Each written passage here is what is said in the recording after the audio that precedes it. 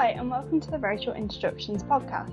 From ancient Greece to branding, globalization to Homer, and logic to fashion, we'll showcase a concise and dynamic insight into a range of diverse topics for wherever your curiosity may lead you. So here is today's very short introduction. My name is Michael Wirt, and I am an Associate Professor of East Asian and Japanese History at Marquette University.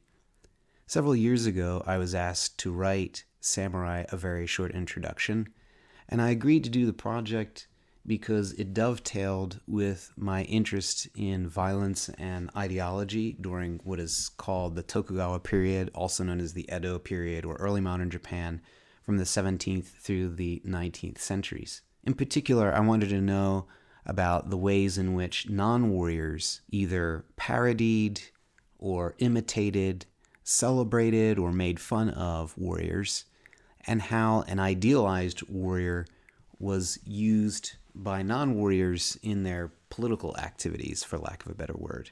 This book is basically divided into two parts. It is, in part, a discussion of warriors from their origins to the end of the Warring States period, around the 16th century, in which warriors are a very ambiguous group of people. Sometimes they are mercenaries, some of them are part-time warriors, part-time farmers, and a very small group of them are elite warriors who are either born into warrior clans or might themselves be nobility who were raised just like their non-warrior noble counterparts in Kyoto. The second half of the book really gets into warriors as we might see them in popular culture, the 17th through 19th centuries. This is an interesting time period because the distinction between warriors and non-warriors is relatively strict. It's also a time period when researchers have a lot of documents to do research. For example, one can buy entire collections of documents from the 18th or 19th centuries on online auctions like Yahoo Auction, which is the equivalent of eBay in Japan, for hundreds of dollars. I think this book will satisfy two audiences. The first audience is people who don't really know anything about the samurai at all. Maybe they are familiar with some common myths about the samurai, such as the notion that they were loyal unto death to their lords, or that perhaps there was some kind of Bushido warrior code that all warriors followed. These are the depictions that we often see in older popular culture related to the samurai, such as in the old television series Shogun. But then there's another audience, an audience that is somewhat familiar with accurate information about the samurai, because more recent popular culture over the last 10 or 20 years sometimes tends to portray samurai history relatively accurately. In that popular culture, we don't see very honorable samurai, but samurai who are scoundrels, who are afraid to get into fights, or samurai who were less warriors and more like a bureaucrat. This book will satisfy the curiosity for both new people to the samurai and people who have already learned a little bit about samurai, either in other books about the samurai or perhaps in a college course. There are a lot of books out there about samurai history, but they generally fall into one of two categories. On one hand, there are books about the samurai that are written by academics for academics that require a lot of knowledge about samurai history or Japanese history before really understanding the argument of the book. And there are also books that tend to have a lot of jargon, both academic jargon and a lot of Japanese words. Then there are books that are written by writers, journalists, people who aren't specialists in Japanese history per se, and tend to overgeneralize or lack a kind of accurate portrayal of the historical context of Japanese history in which samurai were situated. While both types of books have their value, I think that reading Samurai: A Very Short Introduction will allow you to gauge to what extent some of the more generalized books might be helpful or accurate for you, and serve as a nice primer for getting into some of the more specialized texts on subjects that interest you. My professional interest in samurai really lies with the Tokugawa period from the 17th century to late 19th century, because even though samurai only comprise no more than, say, 8% of the total population of Japan, the fact that they rule Japan means that they have to justify their rule to themselves, to elite nobility, and to commoners. And people also have to interact with that. Sometimes they celebrate or imitate samurai. Sometimes they are parodying or making fun or criticizing samurai and the fact that they control Japan. So even though they're a small part of the population, the fact is that they loom large in the thought and philosophy, in the culture and religion in Japan during the Tokugawa period.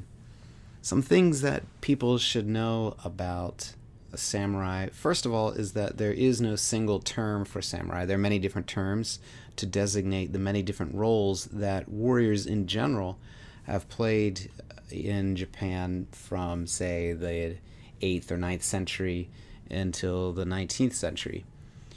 And the corollary to that is, of course, that the samurai were never doing any one thing, right? Warriors might have been people who specialized in warfare some of the time, but the rest of the time they're doing something else, right? So they're not always dressed in armor, carrying swords and bows and arrows like we would see in a movie or in other forms of popular culture.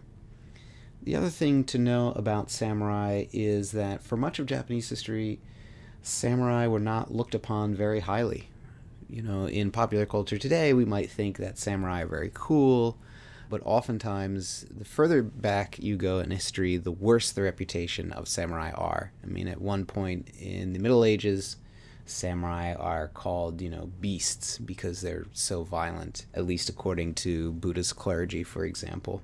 And in the 19th century, after the last samurai regime falls apart, samurai and their history, their culture, samurai armor, all that kind of stuff is seen as an anachronism. It's not something that people are proud of until late into the 19th century, into the early 20th century in Japan. Some other things to know about samurai is that they are not so connected to the samurai sword as people think. This is probably one of the biggest myths, that the sword is the soul of the samurai. And this really isn't exactly true. For much of Japanese history, warriors conducted warfare with other weapons, especially the bow and the arrow, and the sword is essentially a sidearm. You wouldn't go out into battle using your sidearm as your primary weapon in combat, and so too did samurai not really use the sword if they had other options available, especially weapons that could be used at a distance. But the sword does become important probably in the 17th century or so as a marker of status, or as a marker of someone who is working on behalf of the warrior regime during the Tokugawa period. In that sense, as a marker of status, swords were important. But by that time in Japanese history, warriors are not engaging in combat for the most part, nor are they really expecting to engage in combat anytime soon. I would say the other thing to understand about samurai is that much of what we think about samurai, for example, the idea of the Bushido Code or that they are loyal unto death, is actually a function of militaristic propaganda and nationalistic propaganda from, say, the very late 19th century all the way up until the end of World War II. Even after World War II, samurai are used as a kind of model for how a Japanese salaryman, that is to say, a salaryman, a businessman, should behave, that a businessman should be loyal to his company until his working death, if you will, until he's no longer working.